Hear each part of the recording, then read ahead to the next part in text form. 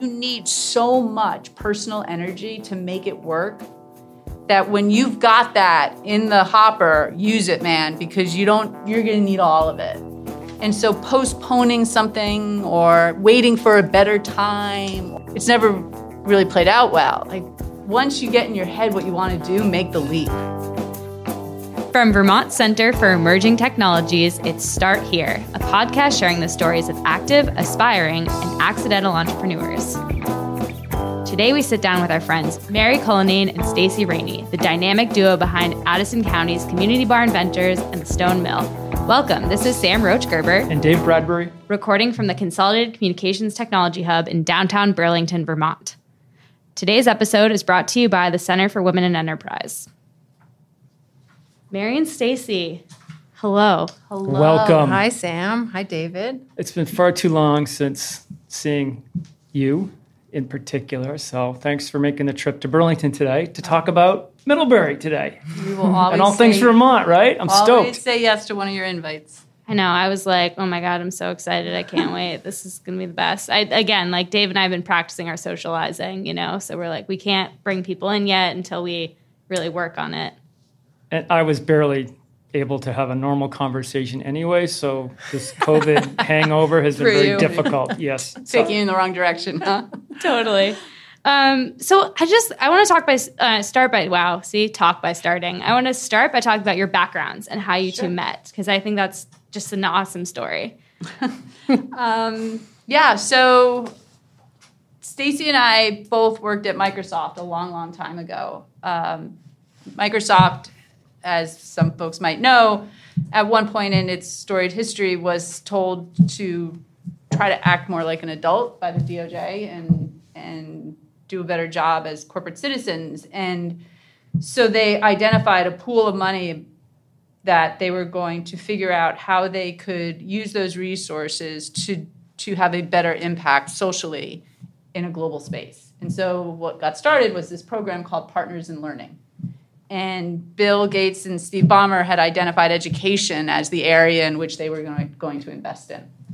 And at that time, I was at Microsoft and got an opportunity to get involved in Partners in Learning, and then the program began to grow, and so we were given a large sum of money to invest at the state level in the United States, and then given some more money to invest globally.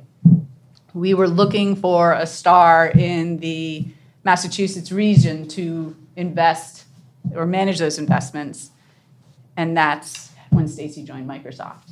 And so we had the opportunity to work together a long, long time ago on a bunch of amazing projects that, absent for your business card saying Microsoft, you probably wouldn't have the opportunity. That's Microsoft. Listen, right there. The beginning. Why didn't one of you say, make sure your phones are off? Yeah, whose job is that? Again, it comes down to like new social skills, relearning. That's the bat phone, so both of our phones ring when we get a call to that number. And so that's kind of how we met and have had crazy careers ever since and knew we wanted to work together again.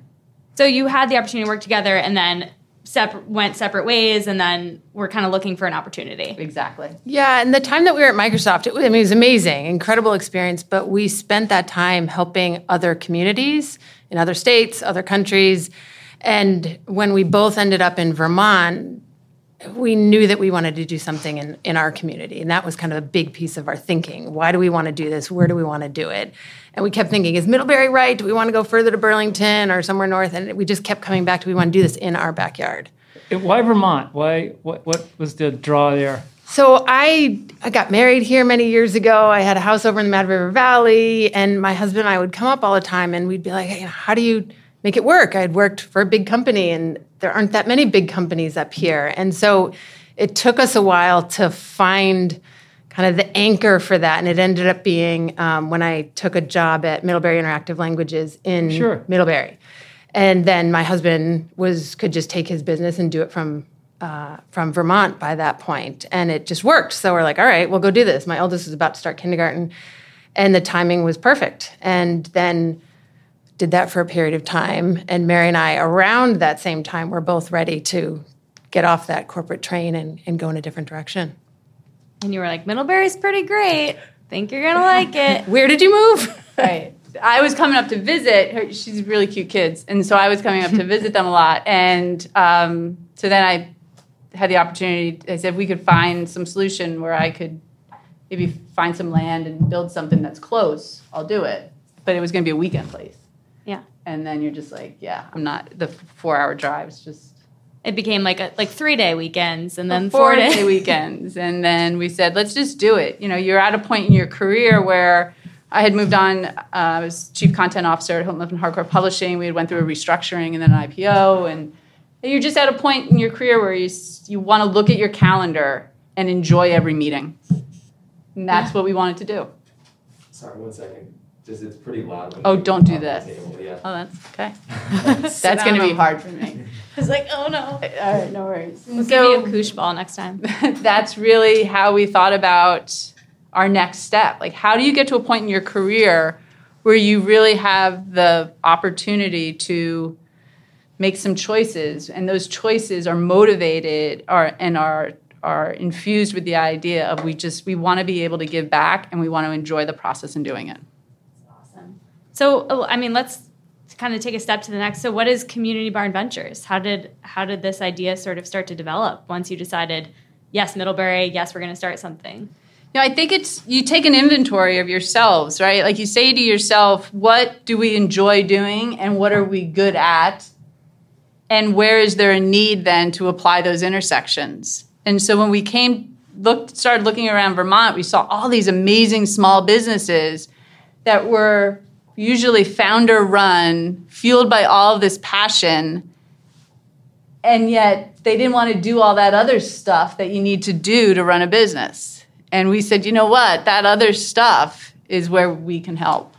And I had spent a couple of years in consulting in Boston and enjoyed it, learned a ton, but wanted to do it for those kind of companies that were doing interesting things and with people that you really enjoyed. And for Mary and I at this point, so much of this comes down to the people.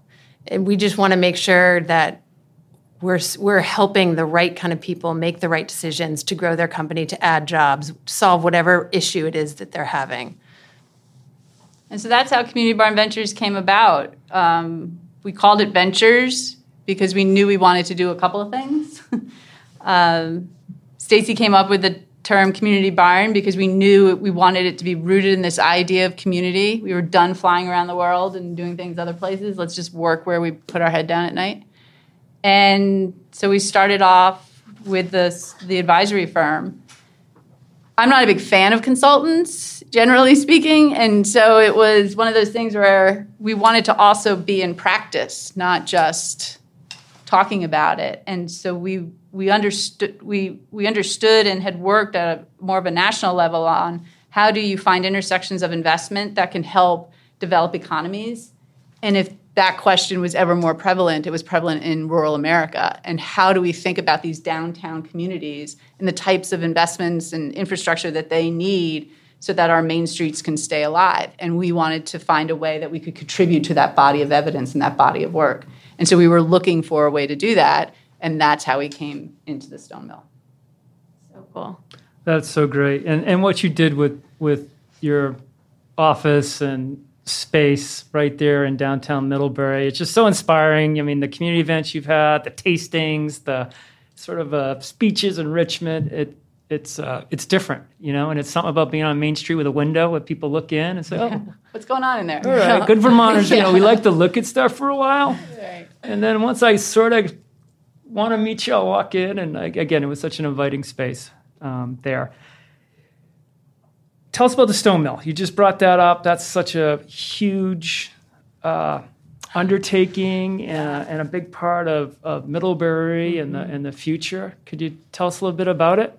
Sure. So we purchased the building in January of 2019 from Middlebury College and had spent a lot of time, even prior to the purchase, figuring out what did we feel like Middlebury needed, what did we think could be added to that community. And so we ended up putting a restaurant, Mad Taco, in the bottom floor of that space that had long been a restaurant in town. And then the floor above that is the public market. And so, having lived in town at that point for, 5 or 6 years, you watch some stores come in and go out and not make it for a variety of reasons. And so you start paying attention to what has worked and hasn't. And that gave us a lot of pause in terms of who were the vendors that we were going to try to recruit to join us. There's a series of 4 stalls in the space. And what was the right mix of them? You wanted folks who were established at their businesses, and we then were very thoughtful about who we went out and recruited. So we got Daedalus up here in Burlington, Slate in Burlington, and the model that we put together allowed them to come down, open a much smaller space, but yet have a representative sampling of their inventory and bring that opportunity to Middlebury, which didn't so much have that rich opportunity to purchase wine or homes and home gifts, home design items, and so forth. And then the bookshop was up on Main Street forever. We knew the bridge project was looming, and it made sense for them to come down and have a little stall there. And then the last piece of that was really the coffee shop. And there's some great local entrepreneurs, Matt and Alice, who run Royal Oak Coffee, and they came in to stand up a smaller coffee shop in that space. And it's just a place where you can come in and do so many different things in one relatively small space. Then above that, we have a co-working space, and on the very top of that building, we have 4 lodging units, Airbnb units. And that mix was intentional so that there's multiple reasons why people will come to the building. It's just a little bit off Main Street, and we want to make everybody kind of give them the rationale, the impetus to make that trip down to the Stone Mill. And so far, it's been working pretty well. We were just talking about this with other folks that we interviewed that were opening a brewery in the Northeast Kingdom, Whirligig Brewing. And, what we're talking about is how in Vermont, it's not competition between small businesses that are near each other, even if it's 2 breweries or 2 bookshops or whatever, because you need a reason to go there, right? And walk around and do that. So if you can bring a little bit more vitality there, then it's only going to help the other businesses around it. Yeah, all ships rise. And, we had this mantra, and we continue to remind folks, it has to be about experiences, not transactions. Mm-hmm. Totally. Right. And that's really when you think about the Stone Mill, we really want people to think about that. This is a place where we get to experience how amazing it is to live in a community like Middlebury in a state like Vermont, and do so in a way that provides and gives folks energy. So one of the things I wanted to ask, which is sort of related, is across all sectors of your business, the mill and Community Barn Ventures, you've always formed very strong partnerships. That's sort of like a backbone of what you do. Can you talk a little bit about how you go about forming partnerships and why that's such an important part of it? Stacy's amazing in that regard, and her ability to put dots out on a piece of paper and then draw lines that might not seem apparent and that will stick. And I think those are 2 characteristics that are super important. And at the end of the day, I think we have always believed throughout our careers that you get a group of smart folks together who have shared passions and shared values. What you are going to be able to do is amazing compared to what you're going to be able to do by yourself. Full stop. And so I think our work has reflected that belief. The challenge is having folks who can actually make that happen, and she's really, really good at it. Well, I think the thing that was also what we're really thankful for today, given everything that's going on, is none of us foresaw COVID happening. And when it did, knowing that we had the relationships we did with the folks who were in the building in one fashion or another, and that we sat down with each of them and said, all right, what makes sense? What can we do here? How are we going to set this up? Because we had the long view and knew that we were going to be around for a long time, and we wanted all of them to continue to be with us. And each of those conversations was a little bit different, but here we are, hopefully, on the other side of some of this. And we're open, Mad Taco's open, and we're doing okay. And I think a lot of that comes down to the people that are involved, and you just have the tough conversation in a very friendly way, and it's worked out so far.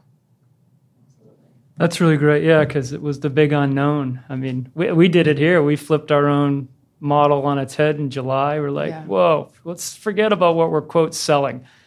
And we started asking, well, what's needed? Yeah. And, we saw like households, for example, just the friction between kids that might be in school or not, or two people working out of a house that maybe wasn't designed for it. Right. And we're like, great, +1 pass. Bring your +1 to work, right?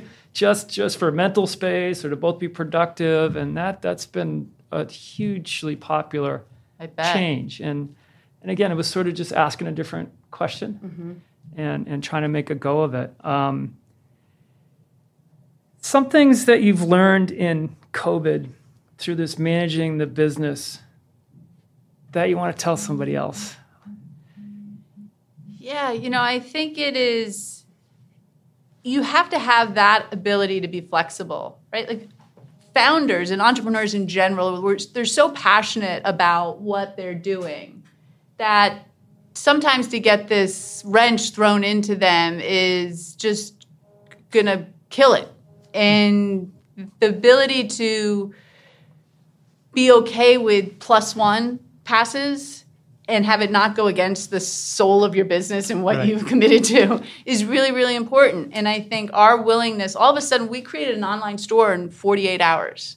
I got to tell you, nowhere in my career did I think I would be managing an online retail site. Nowhere. And yet, here we are, putting pictures up and trying to manage inventory, like really, and making deliveries, like whatever you needed to do. And so having the willingness to do that, I think, is super important. And I never thought we'd be doing some of the things that we're doing now. Yeah, it's kind of fun. Like I think obviously there's a lot of heartbreak, but some of the creativity I've seen from businesses, especially unexpected, that you're like, whoa, that is so awesome. It only makes you want to support those businesses more. So in sort of, living through the COVID and sort of shifting your business model, beyond just like the flexibility, are there any like resources that have been particularly helpful that you would want like other Vermont entrepreneurs to know about? We've struggled a little bit because we were so new. The first round of a lot of the resources made by Vermont, because we didn't have year-over-year trending data. Have history, right. We weren't eligible for. And so that has been a bit of a struggle for us. And I think we point folks to, the websites and the organizations and folks who come to us. We make sure that we get them that information as fast as we can. But for us as a business, we haven't really availed ourselves because of this, not strings, but because of the complexity of a lot of that stuff. We just haven't fit into a box. Yeah, your timing worked against you. Right. There was no 2019. No. Income to see against. And related to that though, we also don't have last summer's revenues. So right now we're like, this is great. We're doing well. We're doing 100% more than we did this month last year. Yeah, that's at least mentally helpful, right? Exactly. Yeah, numbers are up. That's great. So I just want to take a step back to Community Barn Ventures for a second. One of the things I remember speaking to both of you about is just sort of like the breadth and depth of your clients. And I just thought that was so interesting. So I'd just love to hear a little bit about who you work with, why they come to you, and why they stick around. I think there's one character. You're right, because when you look at our website, you're like, what is the common thread? We have, people who are in manufacturing. We have folks who are in the service industries. We have construction companies. We have non-for-profits. You're probably like, what is going on here? The one thread that runs through all of them is that they're at a point of transition. So you have a $2 million company that all of a sudden finds itself as a $7 million company. Or you have a not-for-profit that's going through a strategic planning process. Or you have a $10 million company that's starting now to think about exit strategies and how do they go through that. Or you have an entity that all of a sudden needs a strategic team in place and needs a real leadership team to take the company to the next step. Like they're all at a point of transition. I think for us, that has been what's a lot of fun. Yeah, no doubt. And the other thing that we've found is there's a lot of similarities just on the business side. Companies that, are very different in terms of what they do, but the issues that they're facing behind the scenes are surprisingly similar. One thing that we've done, which we didn't anticipate at the beginning, is we've set up a shared service model where we have a human resources professional who works with us. Has worked at very senior levels in companies in the past and can provide on a part-time basis to a number of our different clients and does right now that level of expertise, but not at the full-time. That's like a fractional model. Fractional model, and it works really well. And we just signed on another company for it last week, and it just gives them the kind of guidance and expertise that they couldn't afford at the stage that these companies are at. And that's been fun for us to offer and to put together. And I think there's a need for that with a lot of the companies that are at the size they're at in Vermont. We have been involved a lot in educational technologies from a career perspective, as we started growing up in our careers. And we got asked the question a lot, like, what really does technology make a difference for in the teaching and learning process? And it's very similar in that, at least I believe, at the end of the day, technology can provide you with a level to access to expertise that, absent for the technology, you wouldn't have access to that expertise. And it can do so in a way that provides it without bias and in a very authentic way. And when we think about now, especially in Vermont, we're able to provide people with access to a level of expertise that they otherwise would be challenged in finding. And we are able to do that in a cost-effective way and in a way that they can access somebody who might be living in Massachusetts or might be living in South Carolina, and it still works, right? And so once again, I think we've demonstrated that at the end of the day, technology really does start to provide you with that type of access that otherwise you'd be a little bit of a sticky wicket without it. Yeah. That's a great point. I mean, why not, right? You, as tough as it is to start a company, right? The goal of the first year is the second year kind of thing. Right. Those sales, those levels that go from 2 million to 10 million is also like the valley of death, not for capital reasons. It's usually I can't grow or I'm too rigid, and sharing and delegating, that's foreign to me. And so it's really nifty to see you both playing at that role and that level. For companies, because there are a lot that need to break out and become bigger and employ more, do internships, and create some wealth and income. Is this a good time to start a business? Well, it's so funny. I mean, it's like when you ask that question, many major things that you do in your life, it's never a good time to do any of them, right? Think about that list. Yeah. And I do believe at the end of the day, when in someone's mind they are at a place where they're ready, then 9 times out of 10, helping them to take that step or taking that step personally is appropriate, because you need so much personal energy to make it work that when you've got that in the hopper, use it, man, because you're going to need all of it. And so postponing something or waiting for a better time or all that, if I just think about that from a personal perspective, it's never really played out well. Like, once you get in your head what you want to do, make the leap. And so right now, for starting a company, was it a great idea for us to buy a building, invest a boatload of money in it, open it, and then 3 months later have to shut it down? Probably not ideal. But we are where we are, and we now have a tremendous community around us, and we're going to figure it out.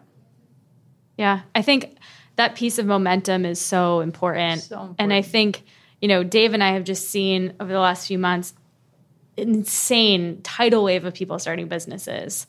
And I think that, obviously some of these people have more time on their hands, whether it's because they're not driving to the office every day or they're furloughed or whatever. But I think, the companies that start in times like this are the ones that are most resilient, because they've started in a time where, it's survival mode already, right? So I think that if you can kind of harness that and sort of leapfrog into the next, hopefully somewhat upward trajectory of the economy, then you're only going to be ahead. Yeah. Yeah. Yeah, we had 100 inbounds from new entrepreneurs or a second company within the first 100 days since shutdown. It was staggering. Yeah. All over the place. Biotech, to products, to home knitting. It was pretty nifty to see, but strange times indeed. Where do you have you had mentors, professional mentors that have made a difference in your life? And where did they most help? I think the thing for me that's been most helpful is when there's somebody who, for whatever reason, believes in you and gives you something that's a little bit beyond what you might be ready for, but just says, yeah, you're going to be fine. Go do this. And when you find somebody who does that for you over and over, it gets easier. And then it also teaches you that you need to make sure that you do that for others that are coming up behind you. And I think that's kind of the best thing that I have found people do for me. They're like, yep, you're going to be fine. Go make this happen. And then you're like, all right, I guess if they think I can do it, I'll go give it a whirl and see where we shake out. And, you know, it was just a good lesson or a good experience to have early on. Man, like looking in a mirror. Yeah. That's I think that's Dave's approach to mentoring me. And it's seems to be working out. Deep end. Pretty well. Just go swim. Right? Here's a paddle. What about you? Have you had one or two or anybody that Yeah, pops I into mind? mean, I started off as a teacher in my career. I taught seniors in high school when I was 22 and they were 18. And So weird. So weird. So crazy and so much fun. Yeah. And starting from there to, ending my career as what I did at Houghton Mifflin Harcourt, all throughout that, I would say that the thing that I have reflected on the most from being mentored is watching leaders and looking at the way that they model their behavior and truly believing that, sometimes when you get up to certain CEO levels of big companies, there's this belief, especially at Microsoft sometimes, that you have to act a certain way, right? Like you have to kind of be a jerk to really be that successful. And it has been so refreshing to come across and be inspired by people who have demonstrated that you can be successful and you can be kind and you can give back and you can be worthy of being followed. And those have been the people that I have been most drawn to. So important. I think like opening yourself up to observing that too, instead of just being so heads down, when you kind of give yourself an opportunity to see who's around you and how they're behaving and acting and why you admire them, that's when you really start to learn that stuff. Like, and how they treat other folks, and when somebody makes a mistake, how do they react? And when things are getting really crappy and the numbers aren't what they are, what's their demeanor and all those things. I just think it says so much about who leaders are. Absolutely. Well, we really can't lie to you. We were screaming at each other before you all arrived. So sorry, the three of us were going at it. So I knew Sam had that edge. So. What? No. Totally.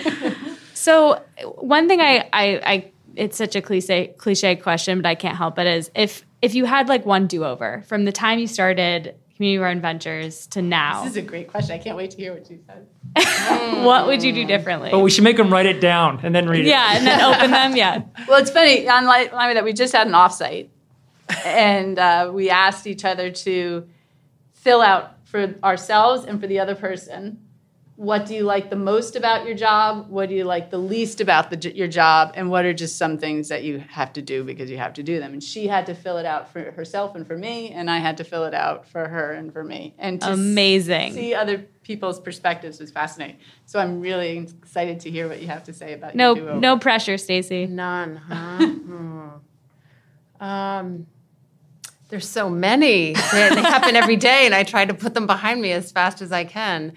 I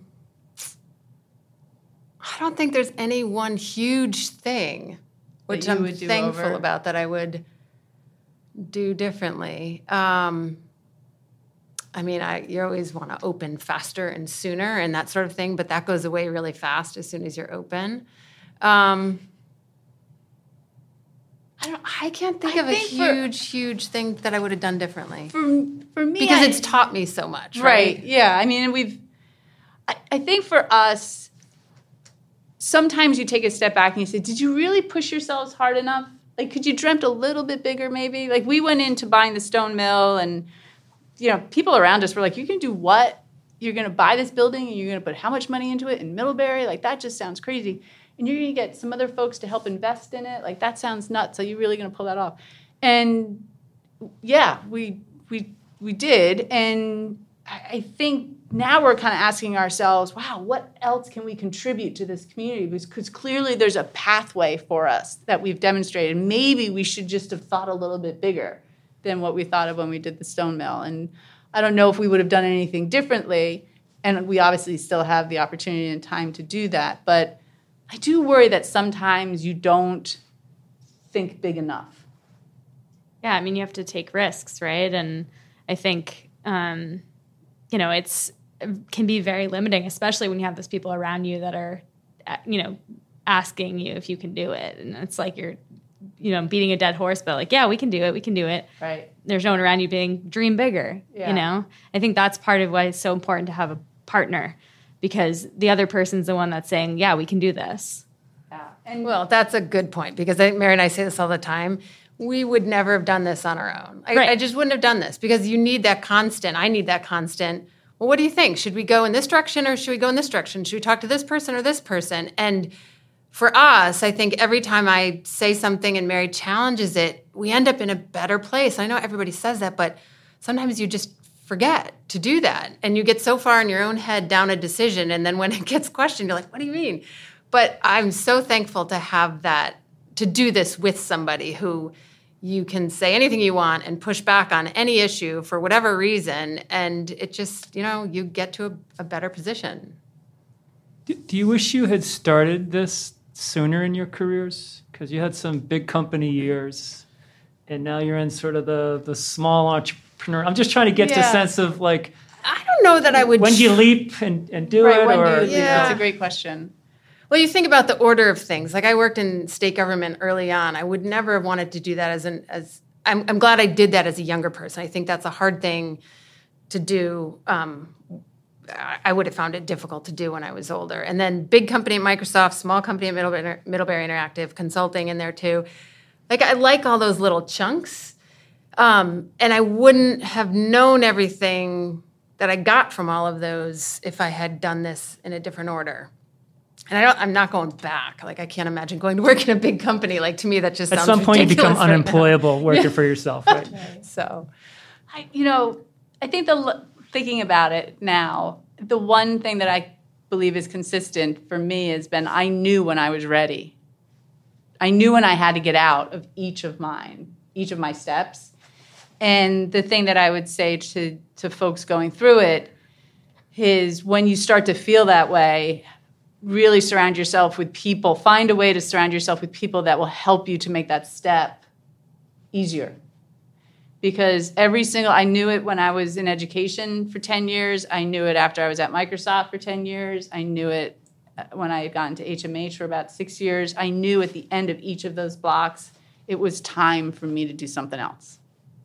And I think, Stacey, what you said also about, like, I needed what I learned at each of those steps to do what I'm doing now, Absolutely. right? I mean, it's, if you're yourself now, 15 years ago, maybe, but that's just not possible, right? right. Yeah, because I think, I did the co-op program at Northeastern, where you do sort of 6 months of classes and 6 months of co-op. And I always tell people it's the best, because you find out what you don't want to do, Totally. right? So you keep eliminating stuff until you sort of narrow down what you do want to do. Yeah. And I think that's, we work with some brilliant young entrepreneurs, but I think, folks that have had some career experience and sort of figured out what they don't want to do are the ones that end up being most successful. I worked at a stockbroker here in Burlington my senior year in college, and I didn't want to do that because I had to wear socks. And There you and go. it so deeply just didn't That's jibe heavy. with my headspace. Yeah. I wore the suit and the shoes, but I didn't want to wear socks, and that became a thing. So anyway, here I am. Yeah. It's And I wear socks today. Isn't look at fun? that. See? Sold yourself short. Most days, anyway. So, I mean, we talked about, you guys obviously have a lot of partners, folks you work with. Outside of that, are there any Vermont companies that you really admire that you're totally psyched about? Well, I mean, for me, one of them is one that we work with. Sarah Keck at Beeswrap, I think, is just truly reflective of, first of all, a women-led organization. She wears her heart on her sleeve. She walks the talk, and I feel like I have the opportunity to become a better human being every time I interact with her. And so that, as an organization, I think is amazing. Yeah, and it's just a delight. Again, it goes back to the people. We just love spending time with Sarah. Daedalus is another company that they just had two folks that we hadn't met before, came down and did tasting at the Stone Mill on Saturday, and they were amazing. They knew their stuff, and they share it with us and with all the customers that came through in such a thoughtful way. Like they take you along your journey wherever you are on that path about learning more about wine or cheese or whatever it is. And they are consistent in having really good people, and they're great to work with from a business perspective as well. So I've enjoyed getting to know those guys. I remember when I first went to Daedalus, I was like a little apprehensive because I was like, a fancy wine bar in Burlington, this is going to be embarrassing. And and I remember like I was with a friend who was like completely shameless and was like, I'll have the cheapest glass of red on the menu. I don't care what it is because I won't be able to tell the difference.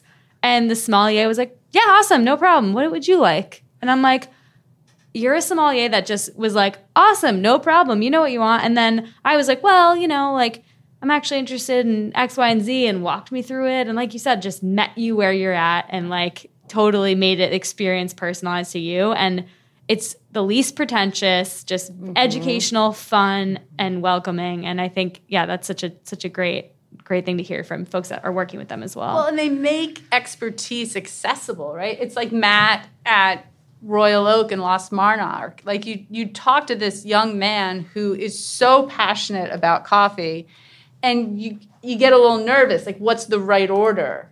And he's just like, hey, what do you feel like today? Oh, that's cool. Yeah, I can help you get there. Have you tried this? And you're like, can I put sugar in it? Can I not put sugar in it? He's like, you can put in it whatever's going to make you feel better today. And it's that type of accessibility to knowledge and expertise that I think is so fun.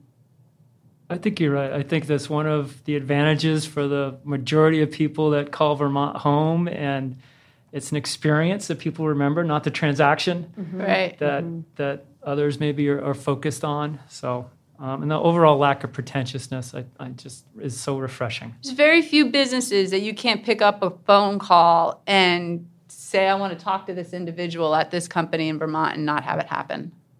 Right? Like you can call pretty much anybody. You can get a hold of anybody you want to get a hold of. The governor's in the phone book. That's right? it's not the case in Boston and New York. So true. That's sort of the difference that I always say, moving from Boston to Burlington, for me at least. And of course, it's different for everyone, but just the accessibility of people that want to help and genuine curiosity behind what you're doing and how they can be part of it. Yeah.